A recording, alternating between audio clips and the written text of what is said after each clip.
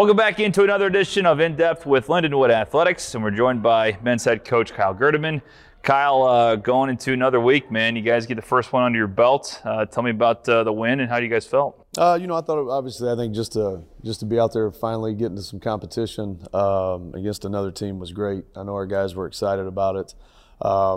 And I think overall it was kind of such a long process for a few weeks because we had an exhibition game planned for late October that got canceled because of some COVID issues with the other team.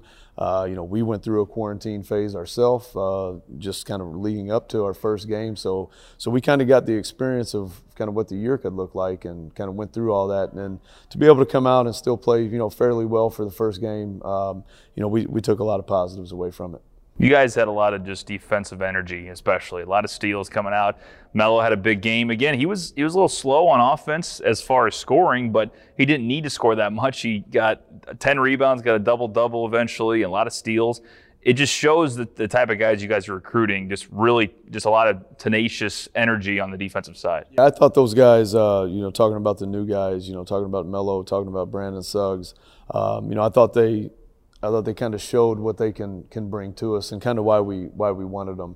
It's funny that Melo got the double-double, and when we recruited him, I remember having a conversation about him, trying to explain to him, what my vision was for him here, and coming from a Division I program, and that was one of the things we talked about was if you're engaged, can you average a double-double? And I think that he probably could. Now that's really hard, it's 10 points, 10 rebounds sounds easy, but it's not. But to see him get off to a good start and bring a lot of energy was great for us.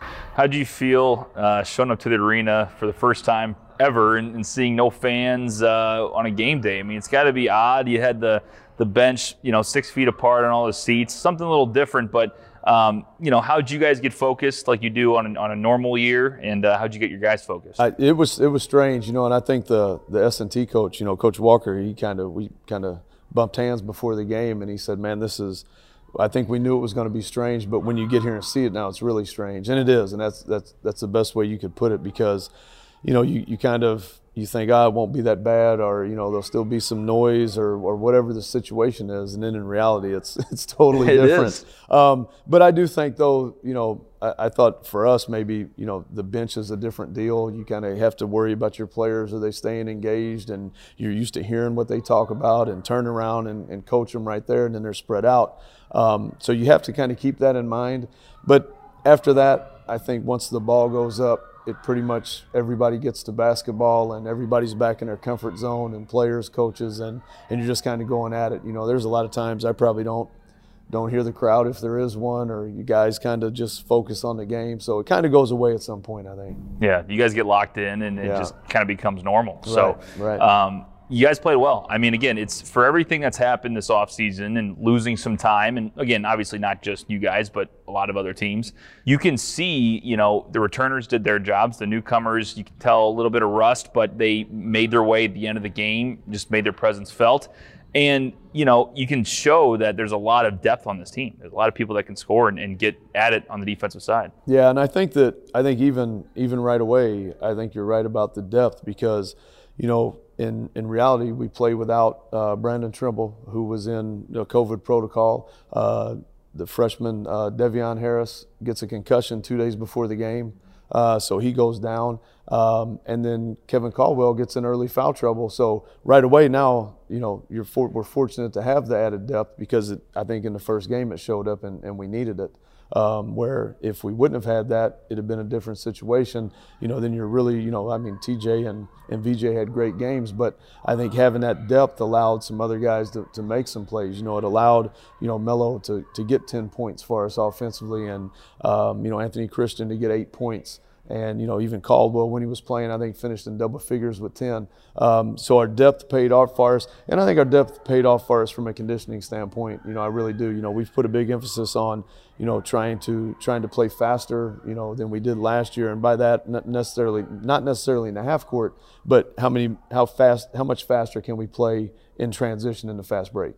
And I thought we probably, for game one, we're probably about as good as we could be with, constantly trying to run the floor in transition after made shots and missed shots. And I thought that all that wrapped together really paid off for us. Yeah, and especially when you have some new guys come in, and like you talked about the little bit of lack of being able to get ready for the season because of COVID. They were flowing well, and you can tell that these guys were already having a lot of great chemistry even through game one. Yeah, I thought our togetherness offensively, our unselfishness was there right away, and we talk about that all the time. I think from an execution standpoint, probably you could see some first game things where we weren't necessarily pleased about it as a staff. We got a little choppy at times. We got a little too quick at times in the half court. But in general, yeah, I think the concept of what we were trying to do was good enough, and now you try to build on it, you try to improve it. We have some film of somebody besides ourselves that we can really break down and watch it now and shows the the specifics of, hey, we played this ball screen wrong, or hey, our spacing was screwed up on this play, and really get through all those things. So, but in general, I agree. I thought that our ball movement was good. I thought our unselfishness was there, and I thought, in the majority of it, we talk about, trying to take easy shots, whether that's open threes, whether that's taking good layups. And I thought that was really good in the first game setting, that I didn't remember or feel like, boy, we're just taking a bunch of bad shots. And sometimes you can fall into that. And I thought we stayed away from it. TJ had a fantastic game, GLVC Player of the Week. Nothing new to him. I mean, played great year last year. It's hard when you see a guy like that play. It seemed like at the top of his game last season, and then he somehow finds another level. What can you say about what you saw from him? Yeah, well, I thought that he did a good job, of maximizing his opportunities. He shot a great percentage, from 2 and from 3, and he's a good free throw shooter. I think he went 8 for 8. So to be that efficient is impressive because he plays a ton of minutes. And again, in a year where maybe we're probably not in the typical shape we would be for game one, he could still be effective. And I thought he did a really good job of really not forcing a lot of plays. I think that we talked to him after the year ended of, how many times can you just take the best shot you can get? And if it's not there, don't force it.